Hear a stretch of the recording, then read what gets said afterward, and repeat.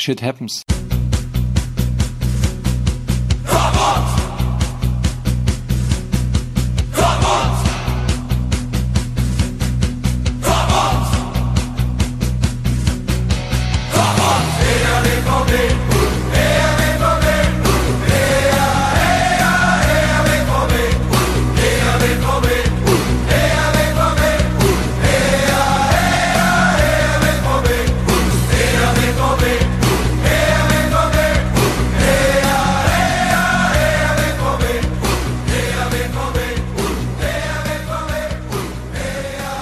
Hello all and welcome to episode 173 of the Yellow Wall Pod. I'm your host Stefan Butzko as always, and I'm joined by Matthias Zug once again this week to talk about Borussia Dortmund. Hello Matthias, how are you? Hey Stefan, I'm doing okay. Okay, that is good enough to be on this podcast, which probably will also only be okay given the results. But also here, Lars Pollmann this time. And Lars, are you happy that I didn't pick you first to introduce you this time? I could not care less. I assume I'm just here to make bad jokes, especially when Luca isn't around to be number 2. All right, then you have at least 10 bad jokes to make. Otherwise, you failed just for that. But I guess you will have about an hour and 30 minutes time going by the length of the recent shows. So yeah, we have to talk about Borussia Dortmund's 2-1 away defeat to Darmstadt. Then we will talk about Borussia Dortmund's 1-0 away defeat to Benfica, and then their home defeat to Wolfsburg, or whatever the result will be in that game. So yeah, a lot of things to get to, but order is important. So Matthias, since you told us in the pre-talk to this podcast that you just watched the game for whatever reason of Dortmund and Darmstadt, you can tell us now exactly why Dortmund lost that game. Because unbeknownst to everybody, they did a jersey swap before the match, and Darmstadt were Dortmund and Dortmund were Darmstadt for the first 42 minutes. Honestly, it's the first 42 minutes of that match were the most shambolic Dortmund I've seen since the first half of the last club season. I mean, it was bad. There was no organization defensively. There was no communication. There was no fluidity. There was no automatism in any portion of Dortmund's game. And Darmstadt played aggressively, free-flowing, high-press, Dortmund-style football. And I have to say, if Darmstadt, and you know my opinion on Darmstadt, if Darmstadt play like this continuously, I will be a Darmstadt fan, because it was a breath of fresh air. They weren't playing the negative crap they played under Schuster, and not even to talk about Norbert Meyer. There were no dirty tricks, really. They were playing nice football, and they were taking the game to Dortmund, who seemed completely shell-shocked and were not expecting it. Obviously, the high rotation didn't really help. I think Dennis Bunic will not play again unless we have injuries, because aside from being a body on the pitch, I really didn't see a point to him being out there. He looked like a deer in the headlights most of the time, and there was just no flow to Dortmund's game, and that wasn't as much Dortmund's fault as I'm going to credit Darmstadt for what they did. They disrupted, they played very nice gegenpressing, and they completely deserved the win, and definitely deserved Terence Boyd's opening goal. Yeah, definitely. Lars, Thomas Tuchel said after the game that Bunic played because he needed a left-footed player. What were your thoughts going through your mind when he said that? Well, actually, he said it before the game, and I was a little befuddled, surprised, confused, irritated, angered, disappointed, embarrassed for him, because he has a perfectly fine left-footed defensive player with a little bit of experience in the Bundesliga and the body to combat Darmstadt players on a better than expected pitch in Don Miquel Merino, who wasn't even in the squad for whatever reason. And even though I'm not going to pin the defeat on a Bornic or the lineup in general, because I think even with those 11 men, they are supposed to beat Darmstadt, even though, as Matthias said, they did pretty well. Darmstadt did. But to select an 18-year-old to play left center back when you have Merino there, when you have Bartra too, who played a few good matches in a row in that role recently, I didn't really understand that decision. And given the way they played, having a left-footed player made no difference because he wasn't really involved in the build-up plays anyway, so was kind of a wasted selection there. And as I said, I wouldn't pin the defeat on the lineup or even on Tuchel in himself, but that lone decision itself didn't make much sense to me. Yeah, fair enough. I really knew what I was going for when I asked you that question. Matthias, is it time to call this team arrogant in some situations, especially against inferior opposition? I don't know if arrogant's the right word. I think I used the word complacent the other week, and I think that's what it was, is complacent. They thought, yes, you could maybe say it's arrogance, but they just were not expecting that. And honestly, I put it a little bit less on the team, and in that instance, put it a little bit more on Tuchel, because that is your job as a coach, to get your team prepared and ready for what you're expecting. Now, the extreme high pressing that Darmstadt played, I don't think you could necessarily expect that against Dortmund, but that they were going to play fast, quick transition, and physical. You absolutely know that's the way Darmstadt's been playing since the Dritte Liga.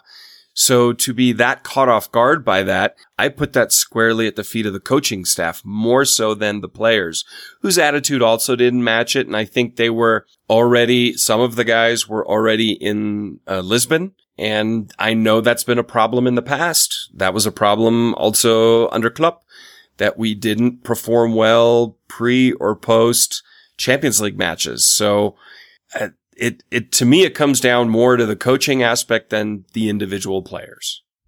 Okay. I don't know. I'm a bit torn on this, because I felt like Tuchel kind of knew what was coming. I mean, he said before the game that it will be more of a mental test for them than a tactical one. And then why put Bornic in there? If you knew it was going to be mental, you knew it was going to be physical, why are you going to put a kid in there who has no experience? So again, I put it more on the coaching than the players.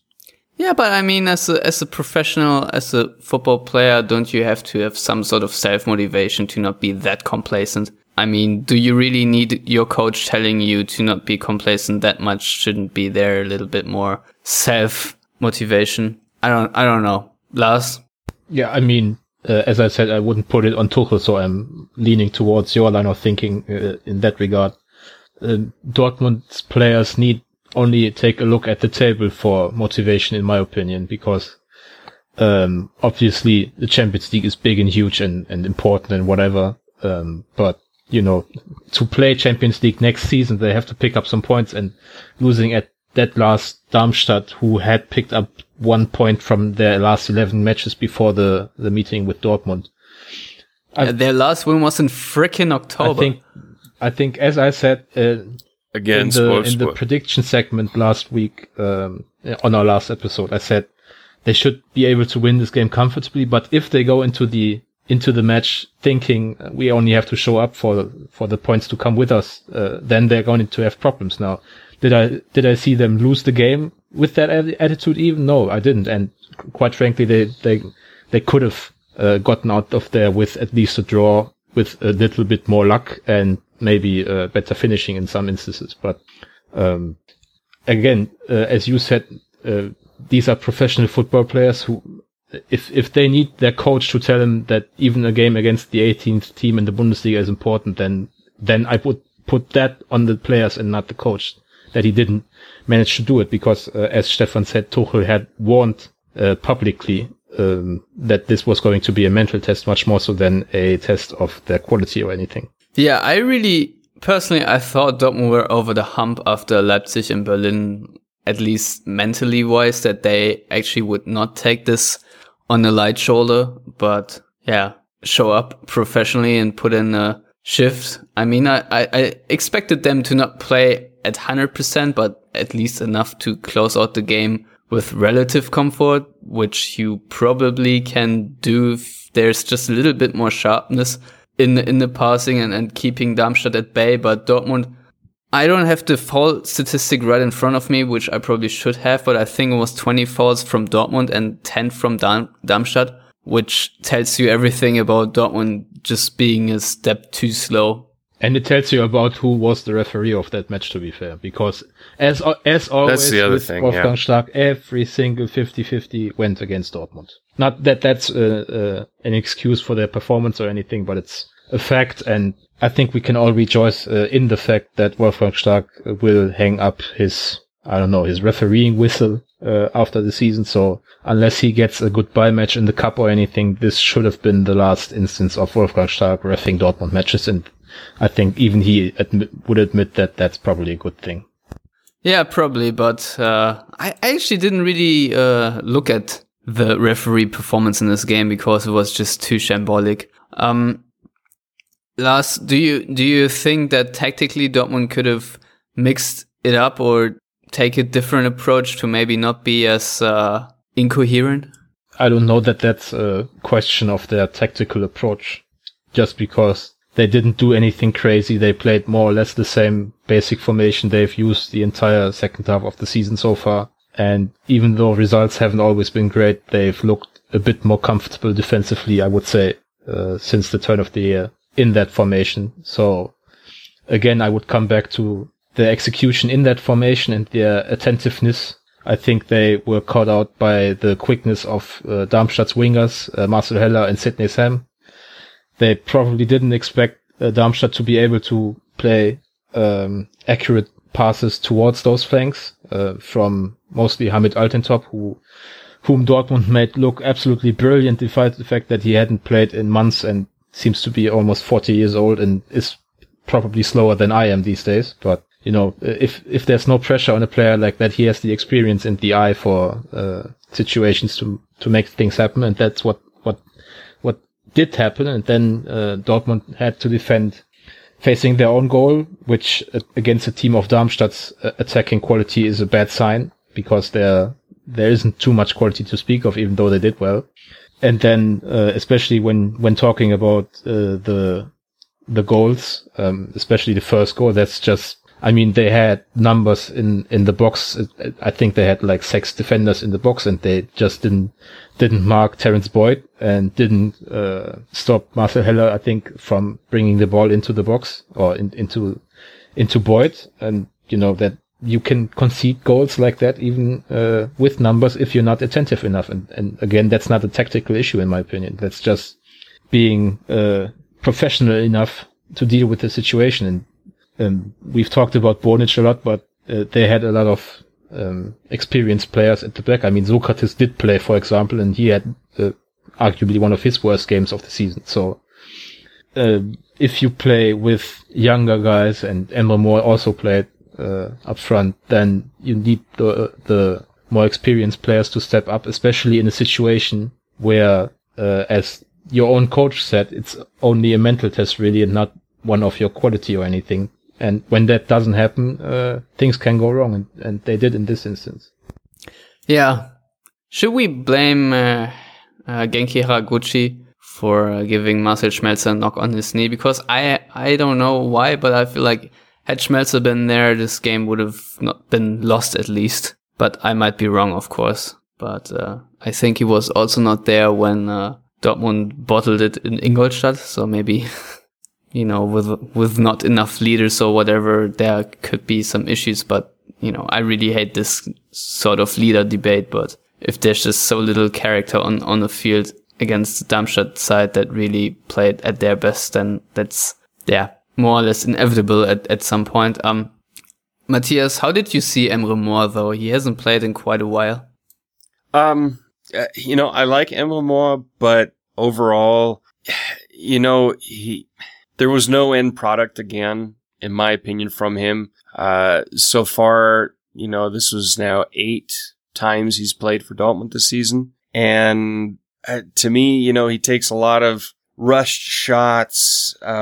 He is of the young guys, of these few teenagers that they have that are playing, the one that has to do the most development, in my opinion, from a mental side, and a game intelligence side. If you compare it to Pulisic or Dembele, as an example. So, he was whirling around, but I really didn't see anything there that I was like, oh, thank God he has the ball. Now something's going to happen. Because that's what you feel if you see Dembele have the ball or Pulisic or Royce. You're like, okay, they can make something happen. With him, you're just like, just don't lose the ball, is what I'm thinking. So, he needs to have more opportunities. This was an opportunity for him to play. You'd think against a bottom feeder team like Darmstadt, but maybe also not the right one because he's not physical. He's not. He's a little dude. And this was not, as Paul Dardai would say, is Männerfußball. This was one for the men to play and not for the kids. I think Moore probably would be better served in a match like the one that's coming up against Wolfsburg, a team that is not purely based on physicality, like Darmstadt is. Yeah, maybe. But he had a nice assist though, to give that to him. So it was a nice flick. One opportunity doesn't make it overall in the entire match. No, that's why I didn't really rate him high. Yeah. But that wasn't really a good performance from any of the 10 outfield players on the pitch. Bürki had a good match. Sorry? Bürki had a good match, like you said. Yeah. If it wasn't for him, it could have gotten really embarrassing. Yeah, that could have been the scoreline Dortmund could have had against Benfica. Yeah. I don't know. It's just really, really sad that Dortmund didn't take the opportunity. With 3 points, they could have closed the gap to Leipzig down to 5 and, claimed third place since all the teams around them lost from 2nd to 7th place, I think it was. So, as I said, a lot of relief from all those teams that all the other teams lost, but also a lot of regret that none of them pounced on this situation. And with Dortmund's Champions League ambition, that's certainly a blow. You can, of course, argue that not too much harm was done, but then again, it's just one game less now where you can make up the points. And the next games arguably won't get any easier for Dortmund. And they will always look back at this game if the result in the end of the season isn't perfect. So really sad. And I think it's only telling that Darmstadt won the expected goals in this game by, my stats tell me, 1.95 to 1.08, which is quite a big margin and also reflects just how deserved Darmstadt won. And usually Darmstadt, when they win, it's more like a smash and grab than a deserving win. I watched them against Frankfurt on the previous week and they were okay, but not really inspiring at all. And you didn't really see that sort of performance coming. But then again, you're only as good as your opponent lets you be. And Dortmund really let Darmstadt be good in this game. And, I don't know. I don't want to talk anymore about Darmstadt Solars unless you have anything to say about this game. We might as well move on to Lisbon.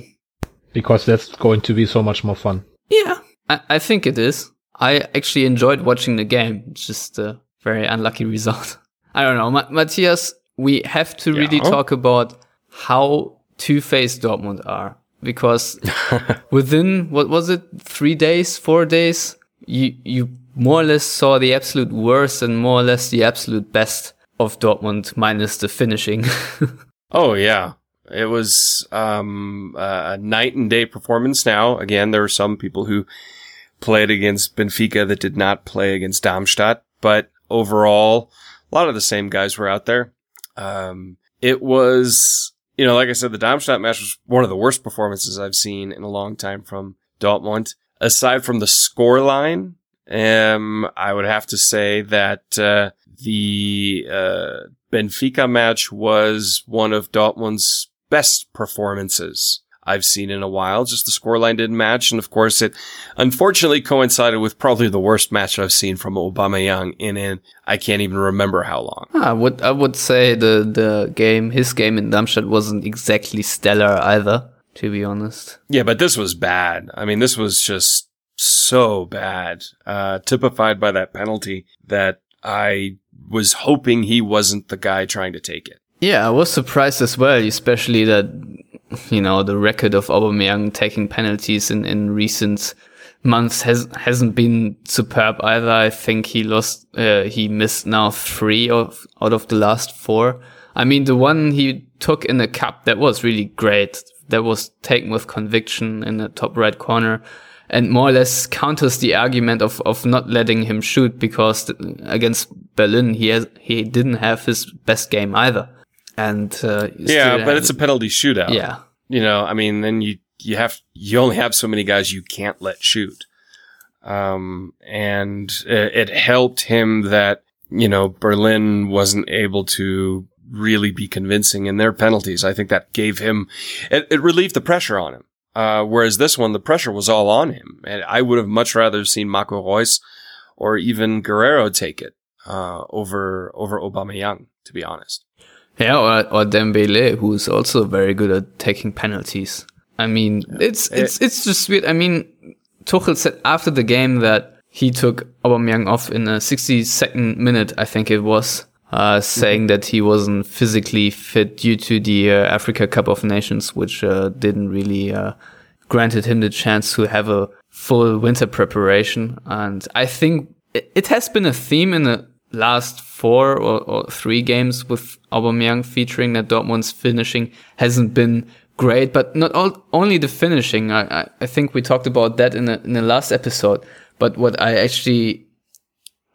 annoyed me more about Dortmund was more or less the build-up, is meaning that from promising counterattacks or promising chances, just the last pass was always a bit astray. The decision-making in the final third, playing the final pass, that was actually worse than the finishing itself. But in this game, really, it was the inaccuracy of Aubameyang and also Dembele. I mean, they could have had easily 4 or 5 goals. Socrates, I think, said it after the game. It could have been 4-1 or 5-1.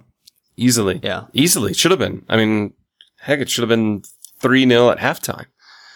And then things would have played out. Well, obviously they would have played out differently. Dortmund would have won. They would have, Bayern wouldn't be the only team pretty much through to the next round. Dortmund would be as well. I still firmly believe that Dortmund will progress, because I think they'll have the drive to show it at home. And Benfica are such a vastly inferior team, aside from maybe their center back pairing, which is good. Not great, but good.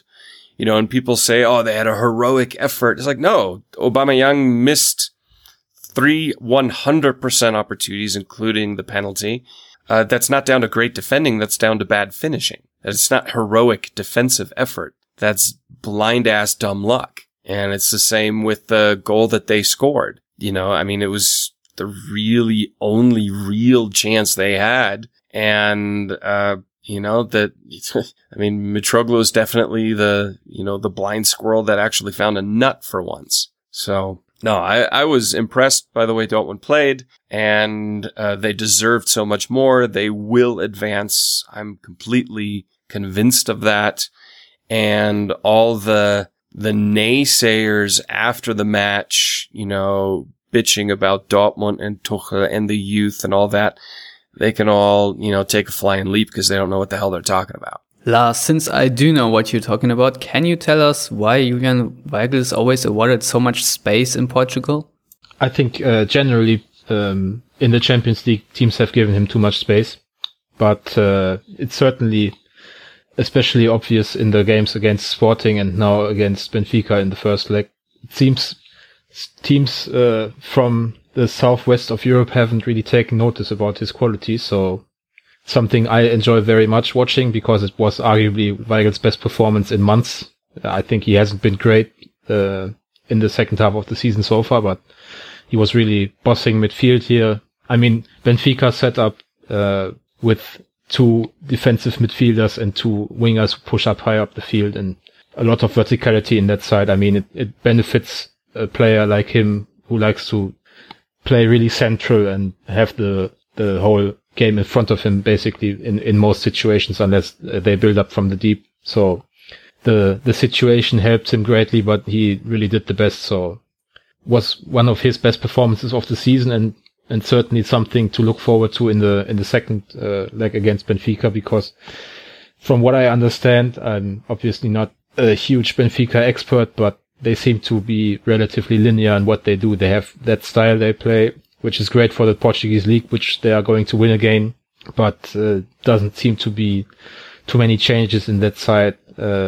coming from the coach. So unless they have a great revelatory plan for the second match against Dortmund, I don't really see, or as Matthias does, I think 100% Dortmund are going through. Yeah, that echoes what Socrates said after the game, as he literally said the same. And yeah, I did ask the same question as I just asked Lars to Julian Weigl in the mix zone, and he said that he also didn't really know why he was awarded so much space, but essentially said that Benfica were probably trying to focus on their own game, and that he, unsurprisingly, doesn't really mind that he is granted more space in the Champions League than in the Bundesliga. So there's that. Well, I mean, if you're going to set up in a 4-4-2 like they did, but you're going to drop off so much and never press Dortmund's build-up play in any shape or form, except for right after halftime one time, you're asking for trouble, and they just got lucky. At the end of the day, they got lucky, and I expect the exact same thing, like Lars said, the exact same thing in Dortmund, because they're going to play more on the counter than even at home. So they're just going to give them so much room, and they're just going to pack those two banks of four so deep. So it's going to be a matter of patience. And composure, I might add. Yes. But I agree with you, Matthias, and I think it does shut up the naysayers. At least the performance did. And I think the games, both the Darmstadt match and the Benfica match, summed up in a nutshell how bad Dortmund can be, but also just how good they can be and how much potential is still in this team and how much is yet to come. And we mustn't forget it's not only a very young team, but it was also Thomas Tuchel's very first Champions League knockout match. And yeah, I think he will learn from those situations, and this will prepare Tuchel maybe for the next year, and the team as well, that they just know how to handle those situations with the Bundesliga and the Champions League to just do a better job. You always learn more out of defeat than out of victory. Yeah, which is why they lost in Benfica. They did that on purpose for the sake of the learning curve. Exactly. Fußballlehrer. Maybe one quick point before we move over to Wolfsburg, and that is the amount of Borussia Dortmund fans that were standing outside the stadium, not getting in while the game has already started. And I think there were a couple of Benfica fans as well. And I understand, but I also do not understand why UEFA cannot postpone the kickoff just for the huge amount of fans. Matthias, do you know why they cannot? Maybe it's because the UEFA is about as corrupt and inept as the DFB. But the DFB at least postpones the kickoff when there are too many people still stuck in traffic. Yeah.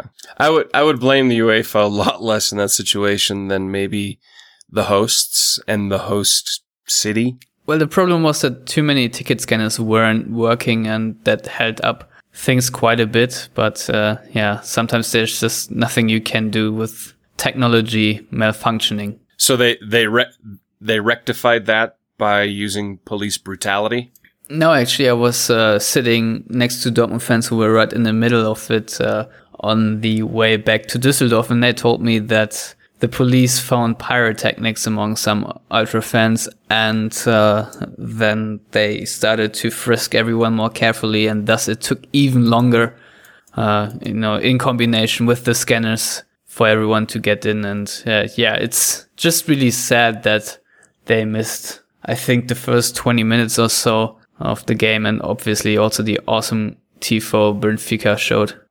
It took them much longer. I mean, first of all, not everybody got in. I think a few hundred Dortmund fans traveled back to the hotel because they didn't want to miss the entirety of the match. And whoever did get in, I think the last big wave of fans came into the stadium after like 40 minutes or so. So they almost missed the entire first half. So, I mean, I can understand UEFA that they can't postpone a match like that for 15 minutes and then it's still the same situation, then another 15 minutes and so on and so on. I mean, you have TV schedules to oblige to, and it's a lot of money involved. But if I had been a fan standing outside the Estadio da Luz on Tuesday evening for 40 minutes with the game going on inside, I would have gone absolutely berserk. So I'm actually quite happy that, especially after what happened against Leipzig and with the scrutiny on Dortmund fans at the moment, that they kept their calm for all I know, for all the German press know. I guess so. And I think the absence of Borussia Dortmund fans more or less brings us to Saturday's match, as the yellow wall will remain empty and hence will be more or less a grey wall, for the exception of probably some orange bibs. I don't know why there are always some stewards hanging around, but so that nobody sneaks onto that stand. I mean, it's not like they can put up brick walls on the entrances to the certain blocks on the south stand, so they have to position people there to make sure nobody sneaks on there. I mean, it's fairly self-explanatory. I'm pretty sure you can secure the stands way earlier than that, but yeah, whatever. Let the stewards enjoy the game. I don't care. Matthias, do you understand the exclusion of fans on the yellow wall? Not at all. Why not? Because it's, we always talk about in society not treating people as a monolith, not letting the actions of a few dictate the opinion of the many. That's something that gets preached a lot, but then practiced very little. And this is one of those instances where there were a few, idiots outside the stadium who did things they shouldn't have done. And, you can't condone violence in any shape or form. Not to mention the yellow wall was already 90% full when it happened. Yeah. And then to go, this is the thing that really annoys me. And I have these conversations. I have a 6-year-old son, and, this whole thing about the placards and, oh my God, it hurts someone's feelings. How are we going to live with ourselves? We hurt someone's feelings. Damn it. I'm just so tired of that. Yes, so what? There were placards. Man up, grow a pair, and deal with it, okay? I don't think Ralf Rangnick gave a crap. And to basically, even if one or two of the placards were objectionable because they hurt someone's feelings in that aspect, they weren't racist. They weren't, bigoted or anything like that. So just get over it. And to basically, for the DFB, I feel like they were just waiting for an opportunity like this to pounce on Dortmund. And I just found it absolutely ludicrous. I find it, it's private property. It's not public ground. But it's still a repression of freedom of speech to a certain degree. And people on the one placard that said, Bullen schlachten, butcher bulls, they say, oh, it's calling for violence. If anybody read that and said, I'm going to go out and kill a cow, then that person's a little odd. Nobody actually took it to mean a literal attack on someone. It was a figurative take care and destroy RB Leipzig on the pitch, as well as the horrible construct that is that nasty quote unquote club. So in my opinion, an absolutely overblown, over the top reaction by the DFB, who was just waiting to pounce on this. And of course, the media, a lot of the media, mainstream media, pounced on this in their typical way, like they did with pyrotechnics a few years ago. It's all about hyperbole and big headlines and bullshit. And to me, it's a joke. It's fine the club, even though the attacks happen outside of the club, or outside of the stadium. And yes, there were fans, but in theory, at that point, it's more something for the city of Dortmund to take care of. So you really should have fined the city of Dortmund more so than the club. And in my opinion, it's an absolute idiotic and joke of a punishment. Any objections, Lars? Well, it's certainly a harsh punishment, and I'm generally not one to like collective punishment. And the obvious attempt to look for self-cleansing of the fan ranks or whatever people want to call it is futile as hell. But one thing Matthias said I want to object with, because he said Ralf Rangnick needs to grow a pair, or he didn't even care. I think making fun of mental illness is not okay, and we shouldn't talk about it like it's not a big deal. I mean, they told someone to hang himself. I mean, obviously nobody would say it to his face, but to make a banner out of that, to tell someone to hang himself because he suffered from depression a few years ago, that's crossing a line to me. And some of the other things that those banners said were just not what I want to see in a football stadium. So I can totally understand some of the backlash from society in general. Obviously, most of this was about the fan violence in front of the stadium, which the punishment doesn't actually cover, because there is no way for the German FA to punish Dortmund for something that happened outside of the stadium. So they obviously took the banners and added whatever misbehavior from fans from other games, took that together to get to this punishment, just to make a statement. And they are obviously, I mean, Matthias said they looked for something to punish Dortmund for. That's completely correct. I mean, Dortmund were on probation, if you like, because of fan behavior. I think that stems partly from when Dortmund Ultras fired pyrotechnical rockets in the Revier Derby a few years ago, if you remember that. I think that's some of the problems now have something to do. Yeah, but they put the probation actually out after the cup final in May, after more pyrotechnics. Yeah, but they take everything into account, and obviously they were looking for something that they could really push Dortmund with. And the biggest problem I have is that the German FA went public with their sentence and then said Dortmund have until Monday to decide whether they want to challenge this or be okay with it. So usually what the DFAs do in most countries, I think, is they tell the club what the punishment would be, tell them you have until then and then to object to this or agree with it, and then we go public with it. So they turned this around this time and put all the pressure. I mean, I don't know how much international fans of Dortmund even realized what was going on here, but in Germany this was basically the biggest topic over Donald Trump's idiocy and whatever else. In Germany, people talked about this and little else for a few days, so there was no way for Dortmund to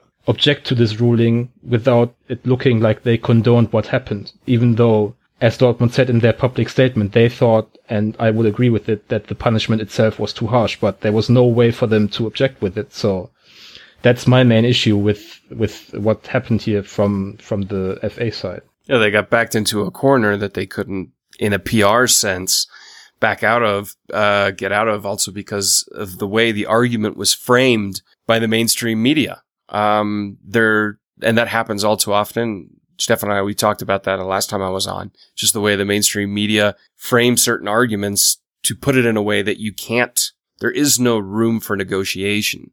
And just to clarify, I never said Rangnick should grow a pair. I think people should grow a pair in general, because we're always so worried about somebody getting offended at any given time.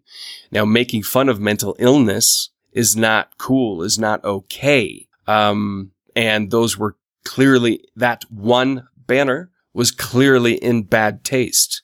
But overall, you also have to understand the situation that you're in terms of, one, the club you're facing in RB Leipzig. Two, is a football match. Not everybody that goes to a football match really thinks in a non-emotional, rational way when they put something together, especially in the ultra scene, where it is, in general, a much younger scene, with, they don't usually have families and kids and, more responsibility. So they think about it in those terms. And that's what they did. And I still stand by what I said, that people need to not be so easily offended all the time and need to see it in the context of what it was. and not take it in a literal fashion. Yeah, that one banner was in bad taste, but still, I don't think Ralf Rangnick gave a crap about it because he knows what the situation is and he's been above it anyway for a long period of time, given that the clubs he's chosen to manage. He knows the abuse him and the clubs that he's associated with will get. So to me, yeah, that one banner was in bad taste. Should it have blown up into the huge public discussion that it did? Absolutely not. Well, the thing is, the reasoning behind the sentence of the DFB is a bit weak, I find, because obviously that cannot be about the violence because it happened outside their jurisdiction. And the thing is, now the banners and all, as disgusting they might have been, they weren't exactly an invention of Borussia Dortmund, because I am pretty sure we've seen similar banners from Cologne or even Hoffenheim, for crying out loud, Wolfsburg. There have been just so many protests. My question is now, Lars, will the DFB maybe use that quote-unquote soft reasoning to exercise this sort of penalty more often for a ban in case there is more criticism that emerges towards Leipzig? Well, I think certainly the procedure I mentioned earlier set a dangerous precedent because they now know they can pressure clubs into agreeing to sentences just by using the force of the media or the general societary backlash. But I don't really see how that relates to Leipzig only. I think they don't really have a problem with criticism towards Leipzig if it's in a civil manner. And for the most part, it was in Dortmund too. Let's not make it more than it was. But I think there's a general cry in the society in Germany for, strict resolutions and quick judgment and resoluteness from the state and whatever. So the German FA want to appear, what's it in English? Handlungsfähig? Is there a word for that? Yeah, they did quick to react to when things go wrong, and they want to seem decisive and whatnot. So, as I said, it sets a dangerous precedent, but I wouldn't go as far as saying that it's aimed at criticism towards Leipzig. No, I wouldn't go also that's Leipzig specific. I think it follows a DFB mantra. Historically, they were always interested in neutering the clubs. If we go way back, 50s, 60s, 70s, financially neutering them because of their weird aspects. We have to be amateur and they can't make too much money and players can't make too much money. Well, now they, in my opinion, this is just my opinion, they would very much like to neuter football fans, ultras and so on to just be consumers. Calm down, pay your tickets, buy your stuff, and just be a consumer versus being the fan culture that we do have in German football. And I may be alone in that opinion. I don't think I am, but I do believe the DFB, in the way that they are, in the way they always have been, would prefer fans to be, I'm not going to use the word civil, but to be more, I don't know, I'm not even going to say conservative, but just not as fan-like. Yeah, maybe less outspoken, less opinionated. Yes. Yeah, just be quiet and pay us. And the problem here is that those people who actually should be banned, they just don't care. It's a collective punishment for all, but, just look at what happened the next Saturday against Darmstadt. There were 90 or something hooligans stopped by the German police on their way to Darmstadt, and they had all sorts of things with them, drugs, balaclavas, MMA gloves, and I don't know what else. And they were seeking for trouble, and it doesn't really seem like this ban or punishment by the German FA stops them in any sort of way. And the funny thing is now, the police obviously couldn't give those names to Borussia Dortmund because Dortmund are not a state department and privacy policy does not allow it, which is, I think, actually a good way that the privacy policy is respected in Germany. But yeah, you would imagine that the police would give them the names anyway for stadium ban. Now they regulated that over the German FA, and if I am correctly informed, the German FA actually gave a nationwide stadium ban to now 88 hooligans because of that, right? Mm-hmm.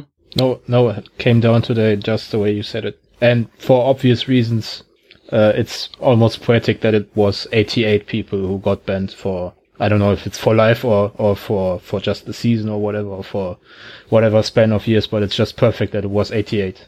I mean, we shouldn't make fun of Dortmund's problem with right-wing extremists and general neo-Nazis, but it was just perfect to read that 88 people who wanted to riot basically or be hooligans around a normal football game without any rivalry between teams or anything. I mean, Darmstadt and Dortmund have zero history together, so for that to be a scene of war in their hopes and dreams, crazy as that may sound, I mean, that's just so unimaginable to me what goes on in the minds of people to come to a football game with balaclavas and I mean, pyrotechnics are one thing, but they had genuine weapons with them. I mean, what the fuck is wrong with people nowadays? As someone who stood in the stands in the mid-90s as a teenager, when hooliganism was rampant in German football and European football culture, significantly more than it is these days. It was just a thing they did. The football was so secondary. It was about going out and getting your jollies off by knocking the crap out of each other. It was at times really, really, really dangerous. Correct. And as you said, for them, football seems to be secondary. And it's not only a problem of Borussia Dortmund or football per se. I think this has to be said very clearly that this is a bigger problem for the city of Dortmund or the general region or even Germany. It's a problem of society that there are just too many people who are driven by hate and who think that violence is either fun or a solution or a measure to push their agendas through. And I really do not like it at all. And I fully condemn it. And yeah, it's not only a problem for Dortmund, but for everyone really. And instead of pointing the finger just on the club and looking at it through the scope of football, it should be seen through a completely different lens. And I think the local government or the government in general should raise way more awareness and not only just blame it on football, because as I said, those people are not necessarily football fans, but just use it as their instrumentals or whatever you wanted. Although, of course, some of them do like football, but yeah. No, those people are criminals and need to be treated like criminals. Exactly, Matthias. And before we criminally extend the length of this show, we should move over to Wolfsburg. Seamless. I know you're not used to that kind of professionalism on the show. But let's move on. Matthias, yeah. Mario Götze will once again not be in the squad due to abductor problems. And I've actually read that some people think it's only an excuse, that they only pretend he's injured so Tuchel doesn't have to pick him because he doesn't like him or such. I don't know how the conspiracy theories grow to that extent, but yeah, that's a lot of crap, of course. But Matthias, to the actual question now that I wanted to ask, and that is such: Borussia Dortmund have played in a similar style and lineup in the last games against Berlin, Leipzig, Benfica, and so with a back three and two wing backs. So Matthias, do you think that Tuchel will deploy similar tactics and maybe stick to the lineup that seems to be is his favorite pick for now? I wouldn't be surprised. Keep him playing that way. I'm not fully convinced of Durm, but I'd like to see Paslak out there. But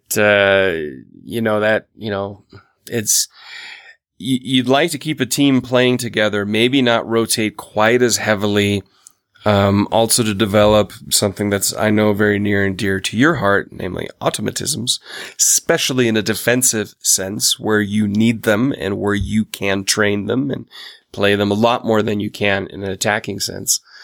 I think he's not going to alter the majority of the squad for Wolfsburg. One or two, yeah, just because natural fitness, tiredness, or whatever.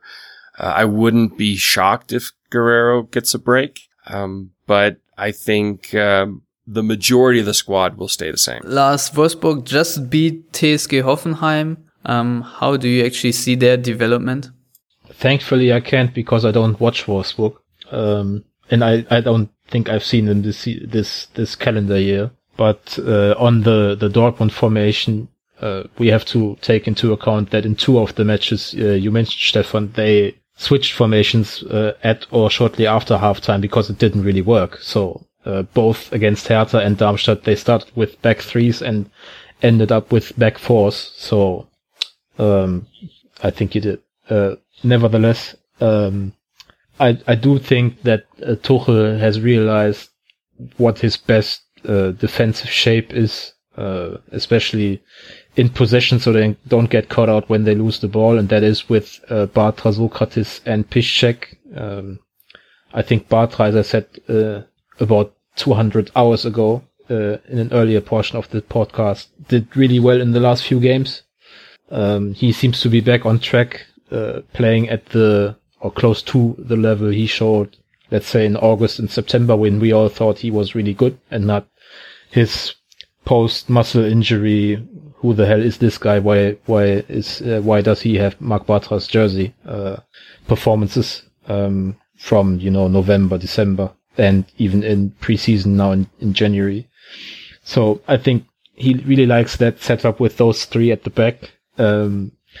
My problem with it is, even though I love and adore captain of my heart, Marcel Schmelzer, and he's not really the best fit for that left wing back role, and Erik Durm, while he hasn't been absolutely terrible for the most part, he's just not good enough, in my opinion, to be a player who starts every game for Dortmund. His technical level was incredibly poor against Benfica. Again, I think he lost every single ball at his first touch, or close to every single ball. I mean, it felt like whenever he was in the vicinity of the ball, the possession switched to Benfica, and the same can't happen against Wolfsburg, because I think Wolfsburg, while they were surprise winners against Hoffenheim and have now picked up a bit of a cushion in the relegation fight, I think they have now 6 points advantage over Bremen in the playoff spot. They still, from what little I have seen of them recently, seem like a side that can crumble under pressure a bit, and Dortmund obviously need to show a reaction to the Darmstadt match, and even in part to Benfica. And the big unknown, of course, is the closure of the yellow wall. But overall, I think Dortmund will need to exert themselves a bit, put a lot of pressure on Wolfsburg, especially early on, and at some point the goals will come. Their finishing hasn't been up to par in 2017, but there's no reason to think that that's going to extend for much longer, because that's not how finishing works. So get an early lead against Wolfsburg, see the visitors crumble under pressure a bit, and I think we are in for a better scoreline in this one. Do you think Wolfsburg are maybe a little bit sharper since Daniel Didavi is back? I know for a fact that you're very fond of him, and I've heard that Wolfsburg only turned the game around after his introduction. Yeah, but they did turn the Hoffenheim match around, but they scored 2 jammy goals that didn't have much to do with them playing overly well. I mean, the first one, I think, was a ball that ricocheted to Maxi Arnold, who hit it brilliantly, and the second one was like a tap-in from Didavi from, 3 or 4 yards after a scramble in the box. So, I mean, not that hasn't happened to Dortmund at all this season. I mean, they've conceded some shit goals that on their own right, but it's not like Wolfsburg turned the game around with the brilliant performances. It was more about Hoffenheim not really being up to their standards from what I understand, because I didn't care watching the match. But I did see the goals, and they weren't beautifully played out or anything. So it's not like Wolfsburg really turned the corner here, I don't think. Matthias, do you think that Dortmund actually have turned the corner? Yes. Solid answer. No, I have to agree with him on every single point. And, you add to that, Wolfsburg are not a tactically high functioning team. Let's put it that way this season. They're always good for a goal. They have some individual quality left, even though most of their individual quality has left. I see this as the match for Dortmund and the players, given also that the South Stand's not going to be there, given the loss in Darmstadt, given the loss in Lisbon, to basically come out and show what they're made of, and, basically a big fat middle finger to the doubters, the clickbaiters, and the DFB. Yeah, and looking at Wolfsburg's away record, they're 8th in the away table, but considering the stadium will be half empty, we actually have to look at Wolfsburg's home table, where they are 15th. But Stefan, you did notice that they have the same amount of points at home as they do away. Yes, I did notice. I think they have picked up 22 points, and it's 50-50 at home and away. So I know, I just wanted to make a joke, man. But I think they have.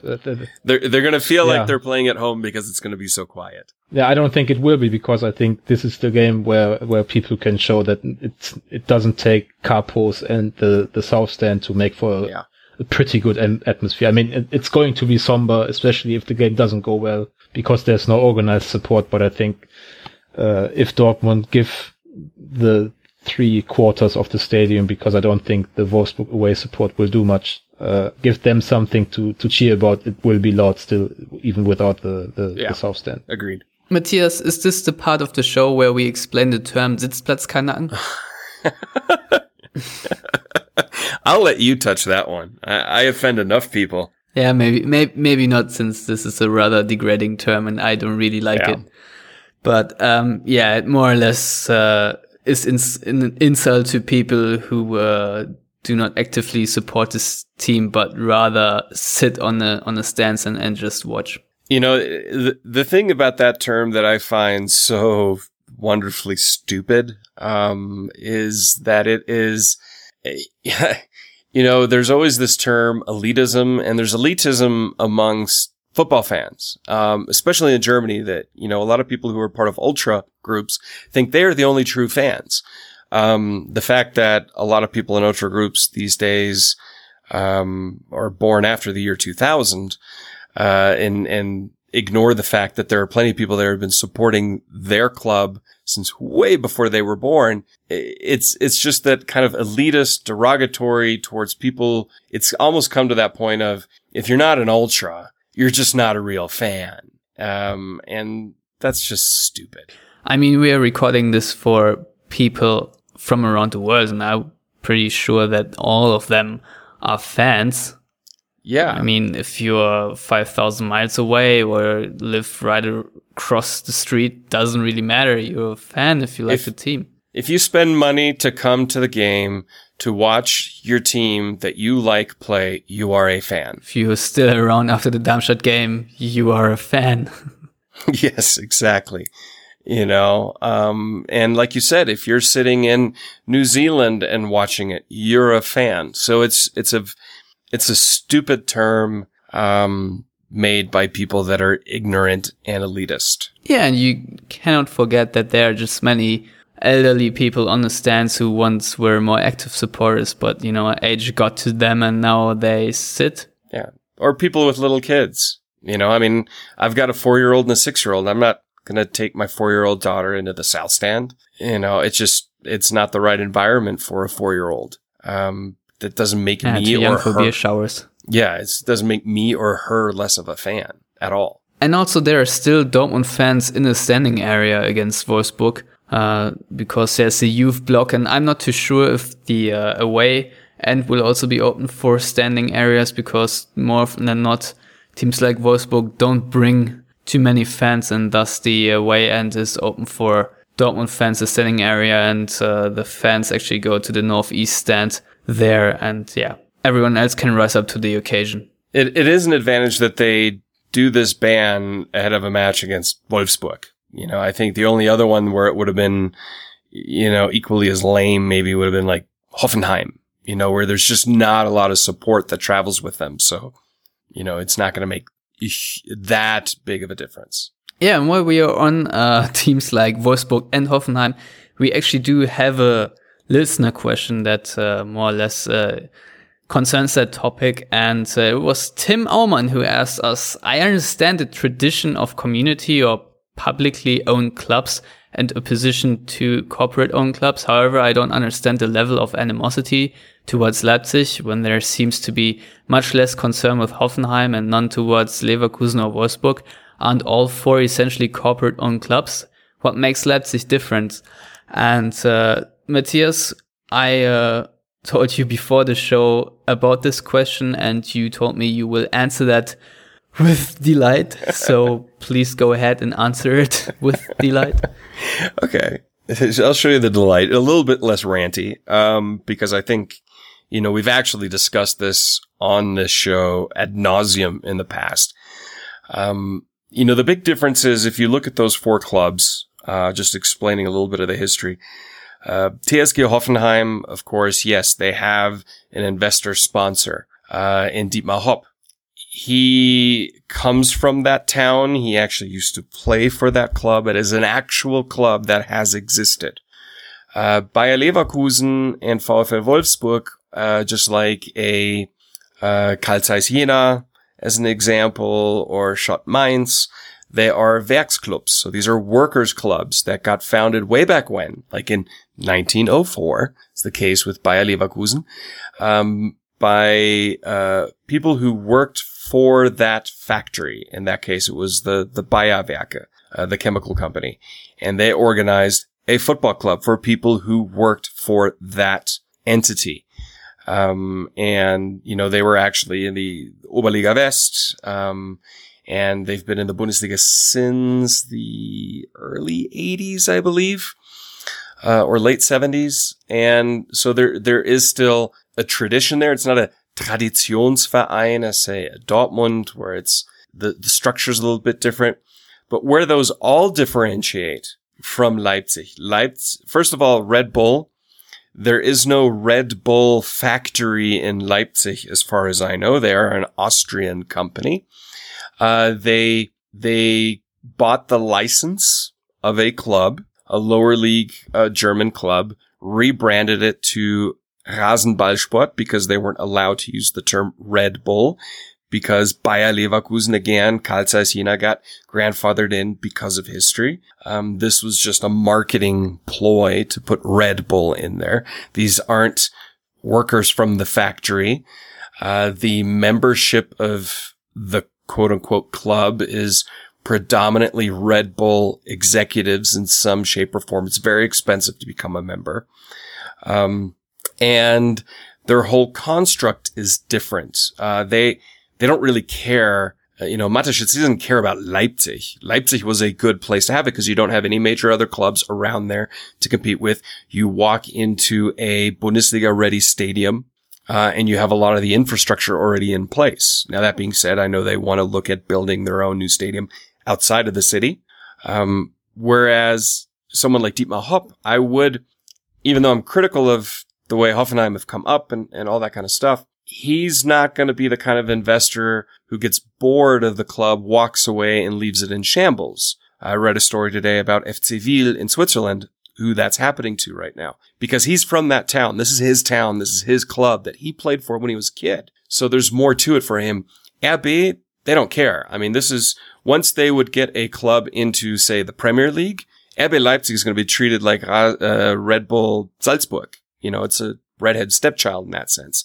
So there's that huge difference in those levels. And Stefan, you pointed it out before we recorded that when Hoffenheim first came to the Bundesliga, the protests against Hoffenheim were just as vicious, as you would say, against Hoffenheim as they are against Leipzig. But Leipzig has just taken it to the nth degree because it was never even a club.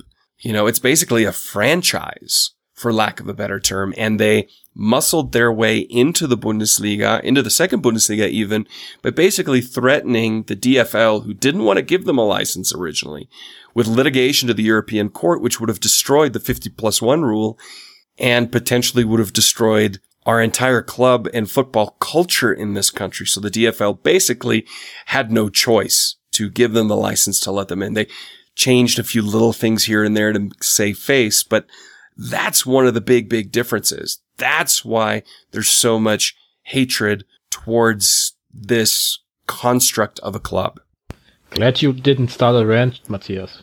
Well, it's not a rant. I stayed pretty even-keeled. You know, I didn't yell. I didn't scream. I didn't curse. It's pretty factual, I would say. Yeah, it's basically a TED Talk over here. But yeah, for now, we might actually move on to predictions. And Lars, you go first.